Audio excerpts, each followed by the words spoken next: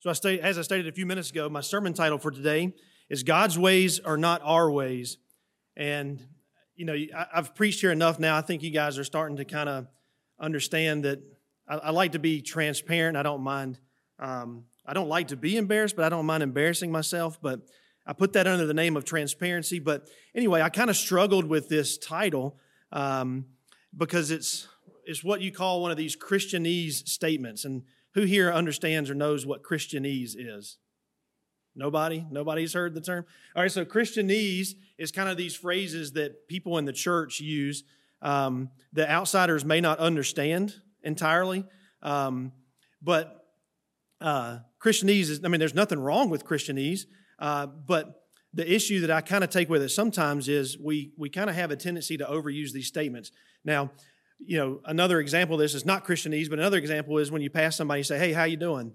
Like, that's just what we do, right? We're being polite, but we don't actually care to know how people are doing usually, right? We just say it. So Christianese statements are kind of along those same lines. It's just things that we normally say.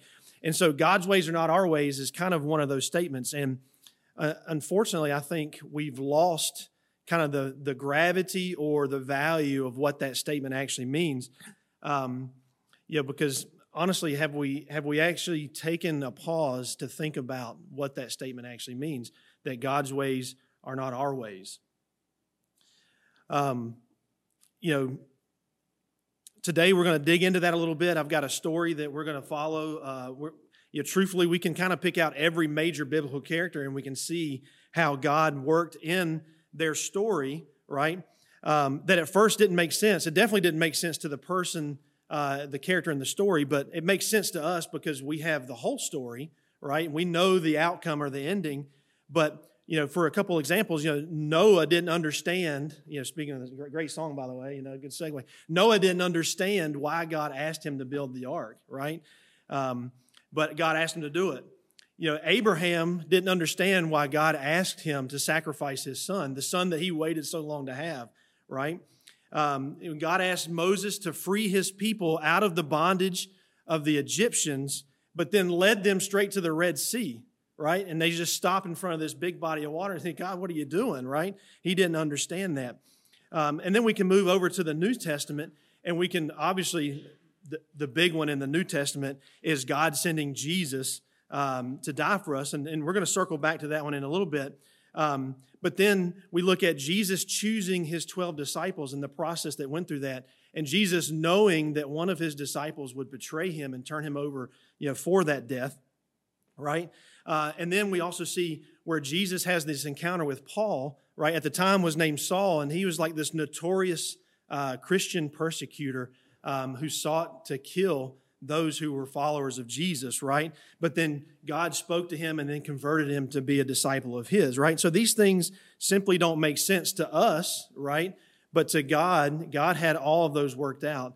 And so, truthfully, again, I can dedicate an entire sermon series to these characters to talk about how God's ways aren't ours. But today, we're actually going to look at the story of David, all right, King David. And there's three particular events in his life where God showed us that his ways were a little bit different than our ways. And so I think most of us are familiar with the story of David, so I'm going to kind of move through, these stories. I'm just going to kind of dip into like the bullet points here, at least in my mind. That's what they are. To get to the final point. All right, so our first part begins, it's going to be in 1 Samuel I believe it's chapter 16 if you want to open up to there, but it'll be on the screen here. But our first part begins with God's calling of David to be king. So just a little bit of background context. Saul is the current king, but God gave very specific instructions for Saul to go and destroy a certain people group, okay? And God's instructions were for Saul to completely annihilate everything and not to take any type of spoils of war. But Saul disobeyed God, and so part of Saul's punishment was that God rejected Saul's kingship. And so God tells Samuel, "I want you now to go down and pick a new king, and I want you to go to this man Jesse, all right, because he has a son, and I want you to pick one of his sons, or I've selected one of his sons to be king." Okay, so this is where we're going to pick up in Scripture. So Samuel 16, starting in verse 1, then we're going to skip to 6 through 13. It says, "The Lord said to Samuel, 'How long will you grieve over Saul, since I have rejected him from being king over Israel? Fill your horn with oil and go. I will send you to Jesse the Bethlehemite, for I have provided for myself a king among his sons.'" And just so there's a lot of names here, I'm going to murder and butcher all of them, but we'll get there. So verse 6, "When they came, he looked on Eliab and thought, 'Surely the Lord's anointed is before him.' But the Lord said to Samuel," and this is our focal verse for this section, "Do not look on his appearance or on the height of his stature, because I have rejected him. For the Lord sees not as man sees. Man looks on the outward appearance, but the Lord looks on the heart." And then Jesse called Abinadab and made him pass before Samuel. And he said, "Neither has the Lord chosen this one." And then Jesse made Shammah pass by, and he said, "Neither has the Lord chosen this." And then one by one, Jesse made 7 of his sons pass before Samuel. And Samuel said to Jesse, "The Lord has not chosen these." And then Samuel said to Jesse, "Are all of your sons here?" He said, "There remains yet the youngest, but behold, he is keeping the sheep." And Samuel said to Jesse, "Send and get him, for we will not sit down till he comes." And he sent and brought him in, and now he was ruddy and had beautiful eyes and was handsome. Ruddy just means that he had kind of a rosy, reddish appearance. I had to look that one up. So anyway, so he was red and had beautiful eyes and was handsome. And the Lord said, "Arise, anoint him, for this is he." Then Samuel took the horn of oil and anointed him in the midst of his brothers. And the Spirit of the Lord rushed upon David from that day forward. And Samuel rose up and went to Ramah. And so now, again, we see in this scripture God speaking to Samuel, and as Jesse is parading his sons around, God makes it very clear that none of these sons will do, right? It didn't matter how tall or rugged or strong they were, no matter how noble they may have appeared. God wasn't interested in those things. God was more interested in the condition of their heart. And none of Jesse's sons were a match, right? And so could you imagine, again, God's ways aren't our ways. Could you imagine being in Samuel's position? God says, "Go to this man and go because I've selected one of his sons." So Samuel gets there, and as he's sitting there watching all these sons kind of, parade in and through, and God's like, "No, not that one, not that one." So Samuel's got to be like, "Well, God, you called me here. I know I'm supposed to be here. This is Jesse the Bethlehemite. He's got these sons." And so Samuel says, "Hey, this can't be all of your sons because God's not really saying that any of these will do." And so David, we don't exactly know the age of David, but David was so young that his dad didn't even think that he would be considered to be king, right? And so that kind of, just keep that in mind. Somewhere probably around the 10-year-old mark is where David was as he was out tending the sheep. And so, David enters into the house, and immediately God says, "That's my man right there. That's who I want." And so God tells Samuel to anoint him, and so he does. And so then David is selected as the next king. And so, we think about that again. Certain images come to mind when we think about kings, whether it be, from stories that we read, movies that we watch. We have this idea. But, here enters this young little boy, who's not even hit puberty, right? And God says, "This is going to be our next king." And so it just kind of defies, the logic of man. Now, the next part of David's story that we're going to enter into, we got to do it, and that's the story of David and Goliath, right? Because it doesn't make sense, right? Again, David is still a young boy, okay, and we can see that in Scripture. We'll see that in a little bit. But Goliath was the champion of the Philistines. Now, the Philistines were the notorious enemy of the Israelites. And so Goliath was their champion, and he was for a few good reasons. Number one, we know that Goliath was a giant, right? Bible says he was over 9 foot tall. It says his armor and weapons combined weighed well over 100 pounds. And so he had been training for war to be a warrior since he was a little kid. So much like many of the, as we know, like the Romans, the Spartans, many of those cultures that focused on war, they kind of did the same thing. The young boys would go off and train to be these warriors. And so that was Goliath. And so, he was, if not the greatest warrior of the day, he was among one of the greatest warriors of the time. And so here's Goliath and the Philistines going to war with the Israelites. And so Goliath puts out this challenge, and he says, if anybody will come out and fight me, then that will be, the deciding factor of the war.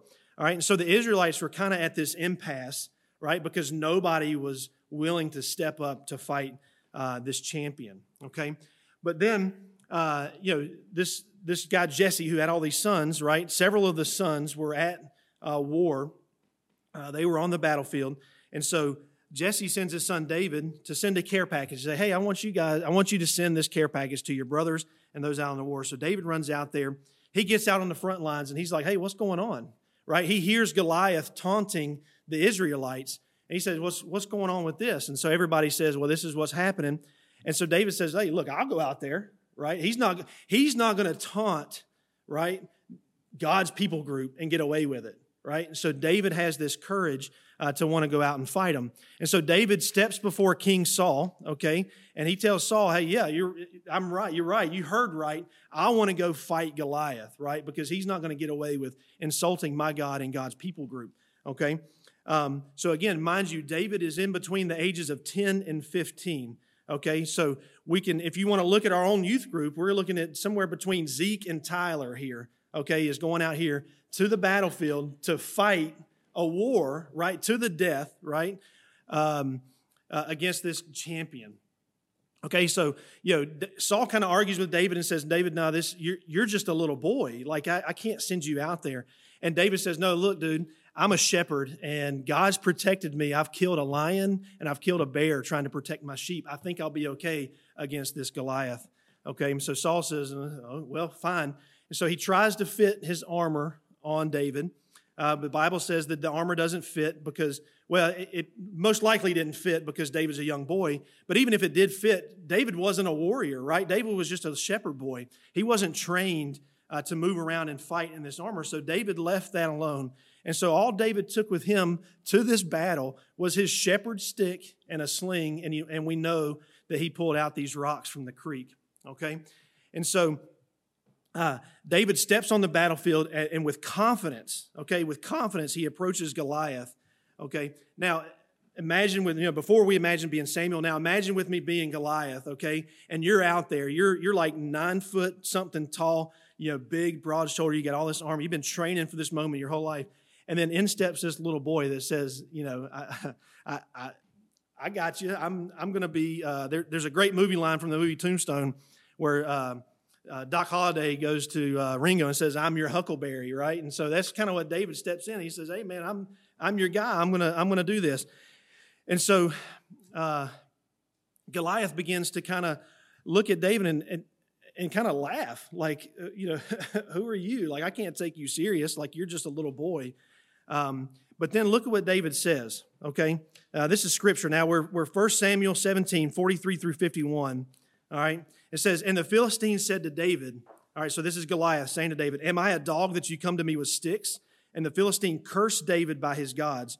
And then the Philistine said to David, come to me and I will give your flesh to the birds of the air and to the beasts of the field. Then when David said to the Philistine, you come to me with sword and with spear and with a javelin, but I come to you in the name of the Lord of hosts, the God of the armies of Israel, whom you have defied. This day the Lord will deliver you into my hand and will strike you down and cut off your head. And I will give the dead bodies of the host of the Philistines this day to the birds of the air and to the wild beasts of the earth, that all the earth may know that there is a God in Israel, and that all this assembly may know that the Lord saves not with sword and spear. For the battle is the Lord's, and he will give you into our hand. And when the Philistine arose and came and drew near to meet David, David ran quickly toward the battle line to meet the Philistine. And David put his hand in his bag, took out a stone and slung it, and struck the Philistine in his forehead. And the stone sank into his forehead and he fell on his face to the ground. And so David prevailed over the Philistine with a sling and a stone, and struck the Philistine and killed him. There was no sword in the hand of David. So David ran and stood over the Philistine, took his own sword, drew it out of his sheath, and killed him and cut off his head. And when the Philistines saw their champion was dead, they fled. All right, so last week, the youth, I took a group of us to a little beach retreat. And since we were gone on a Sunday, we actually attended a church down in Myrtle Beach. It was Ocean View Baptist Church. It's a great little church. If you guys are ever down there over the weekend, it's a great worship experience. I would highly recommend you check them out right there in Myrtle Beach. So not hard to find. But the pastor there was, as he was going through his sermon, he kind of made a point, and so I'm going to kind of borrow that. I don't want to say steal, but I'm going to kind of borrow this. He made this point of vertical choices versus horizontal choices, okay? So vertical choices are the choices that we make that glorify God, okay? Horizontal choices would be choices that we make that would glorify man, okay? So vertical choices good, horizontal choices are bad, right? And so in this moment, David, he strings together this string of vertical choices that glorify God. And we see that in several of the scriptures where he says, you defied the Lord of Israel, and I can't tolerate it. And so with confidence, he approached Goliath and was able to stand his ground and ultimately prevail over Goliath. Again, God's ways are not our ways. He didn't do it with a sword and a javelin and weaponry. He did it with just a sling and a stone, which is, again, counter to what should have been. So let's see. Let's recap here. So man told David that he was too small, he was too young, and not strong enough to go into battle. And man told David he didn't have the right training, the right equipment, and didn't have enough experience to go to battle with the champion. All right? And God says, you don't need those things because that's not how I work. God said, I need faith and obedience. And that's what David brought to the table. And so we see the result of that faith and obedience. All right? Now, the third and final life event that we're going to look at is the story of David and Bathsheba. Okay? And so we're about to string together a bunch of horizontal choices through David, right? And we're going to look at that. And I'm going to spare some details of this story. But, David's out walking around. Now, they're in the middle of war, okay? But David's at home. He's in his palace. And so he decides to go for an afternoon stroll. And he looks out across. Everything happened on rooftops back then, right? So he looks across the rooftops and he sees this lady, Bathsheba. And he thinks, man, she sure is pretty. And so he sends messengers, all right, to her house to get her. And so these messengers bring her back, all right. David assaults Bathsheba, and then she goes back home. Sometime later, she sends word to say, hey, buddy, I'm pregnant, okay. And so David kind of has this freak out moment. And so he calls for Uriah, okay, that's Bathsheba's husband, Uriah, all right, calls for Uriah and says, hey, You've been out at war. You've been doing a good job. So why don't you come home? Okay. So now comes the cover up of the pregnancy, right? So why don't you come home and just relax a little bit? You've been doing a great job. So Uriah comes home, but he comes back to the city, but he refuses to go home because his men are out at war. And so he comes home. He rests in, I guess, the king's palace or the area that they would rest in, all the while never going home.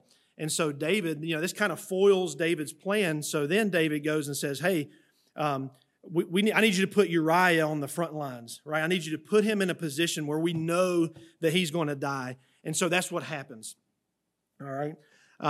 So again, a terrible string of horizontal choices made by David, all to satisfy some carnal desire and then cover up the shame and embarrassment of his original choice.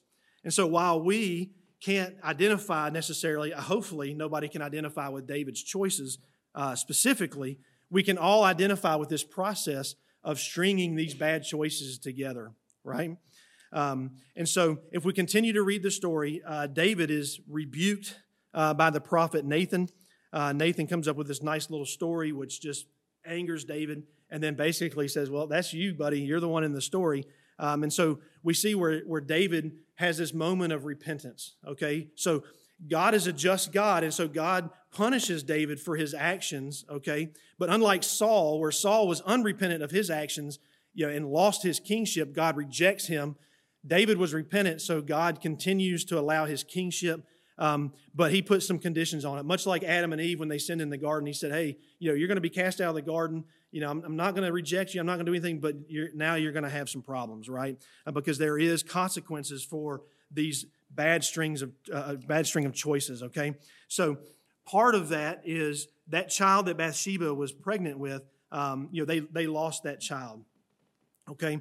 So 2 Samuel 12:14 says this. It says, nevertheless, because of this deed, you have utterly scorned the Lord. and the child who is born to you shall die. And so that's what happens, okay? Now, some of you might be wondering, say, why bring up this part of David's story? Why bring up this David and Bathsheba? And the reason I did, because in my mind and from my perspective, this story actually offers hope, okay? Now, in my opening statements, I stated that one of the things God does in the New Testament is show that His ways are not our ways, is that He sent His Son, Jesus Christ, to this earth, all right? Now, Jesus, still a part of the Trinity, still part of the triune God, He set aside His deity in order to become a man, to come to this earth, to live as incarnate human, okay? But Jesus was tempted in the same way that we're tempted, all right? He's tempted by Satan the same way that we're tempted, all right? But Jesus refused to sin, never did, right? And so Jesus was falsely accused. He was beaten beyond recognition. He was put to death on the cross, and He did that because of me and because of you, all right? And Jesus didn't do this under any force, but because He wanted to, okay? And because He loves us. Everybody knows John 3:16, but perhaps my favorite scripture in the Bible is John 3:17. And so it's the follow-up that. It says, Jesus didn't come to this earth to condemn the earth, but to save the earth, right? Or Jesus didn't come to this world to condemn us, but to save us, all right? And so, but we all know prophecy says that Jesus would come from the lineage of David. Okay, that was a prophecy. Jesus fulfilled that prophecy. But one thing that most of us, I don't think, realize is that lineage of Jesus actually came through David and Bathsheba. Right? And so if we read the scripture, Matthew 1, 5-6 says, and I'm going to say Salmon because I don't think it was Salmon, but Salmon, the father of Boaz by Rahab, and this is Rahab the prostitute, okay, that hid the spies way back in the day, okay? So Salmon, the father of Boaz by Rahab, and Boaz, the father of Obed by Ruth, Obed, the father of Jesse, and Jesse, the father of David, and David, the father of Solomon by the wife of Uriah. Okay, so Bathsheba's not mentioned, but we know that it is Bathsheba there, okay? Now, it's common for kings back in that day to have multiple wives and concubines, all right? And the Bible actually lists 7 different wives that David had with 19 sons. Now, I think it's interesting that God could have chosen any one of those, all right, to carry on the lineage of Jesus, but He chose Bathsheba, okay? And I honestly don't know why. This is truly one of those things where God's ways are not our ways. Why would He choose, that story? All right, but the fact is that He did, okay? And so what matters is whether you identify with David, all right, and you're somebody that has made a string of bad choices, okay, or whether you identify with Bathsheba and you're caught up as a result of somebody who's made bad choices, okay?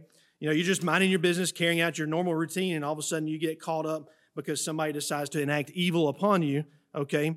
So whether you identify with David or Bathsheba, we can have hope knowing that God and Creator of this universe loves us so much that He sent His Son Jesus to be the sacrifice for our sins, all right? So Jesus used that situation to usher in the Messiah, okay? So Jesus has paid the penalty of our bad choices and knows that we continue to make bad choices. And we can have hope knowing that God is rich in grace and mercy and is faithful to forgive us. Now, please, please, please don't misunderstand what I'm saying here, all right? This is not an open invitation to go out and act like David acted, okay? It's not an invitation to make those bad choices, right? Because that is counter to what Scripture says. But all I'm saying is that we're guilty of making these choices, and God is faithful time and time and again to forgive us, okay? And I'm going to I didn't include this in my scripture. I'm going to take a little side note here. I saw on social media the other day, I follow a couple of pastors on TikTok, and this one guy said, he said, have you ever thought about why Satan hates us so much? The Bible says Satan is here to utterly destroy us, right? To kill and destroy. You ever thought about that? And I'm like, well, no, I haven't really. The Bible says so, right? Well, think about what Satan did. Satan was an angel, all right? And he made one mistake, and that is that he desired to be worshiped like God, right? So God cast him out of heaven forever, right? No do-overs, all right? And then here's us, right? God's created people. We make mistakes every day. I know I do, right? And I'm pretty sure that's the same for all of us. I make mistakes every day, but God every day says, it's okay, I forgive you. It's okay, I forgive you. And so Satan hates us because we're forgiven, right? And so he's like, nah, I can't handle this. So he tries to do what he can to pull us down. All right. So anyway, again, whether you identify with David or Bathsheba, whether you're one of these people that continues to make these horizontal choices, if you find yourself doing that, if you're tired of being in that place, why not make a vertical choice today? If you don't know Jesus as your Savior, why not make the vertical choice to come to know Him as your personal Savior? All right? If you've already surrendered your life to Jesus, but you still find yourself kind of in this place where you know you're not supposed to be, why not make that vertical choice today to be different and to do different? All right? And so, as I close out today, all right, I want to challenge, or I want to offer up. We don't do it very often. I know Steve normally comes down, but I actually want to open up this altar. If anybody has business that they need to do with Jesus today and just wants to pray, I want to open this altar today. I'm going to ask Matthew to come up and sing.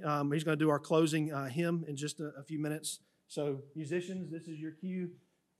They told me you got to tell me when it's. So this is your cue.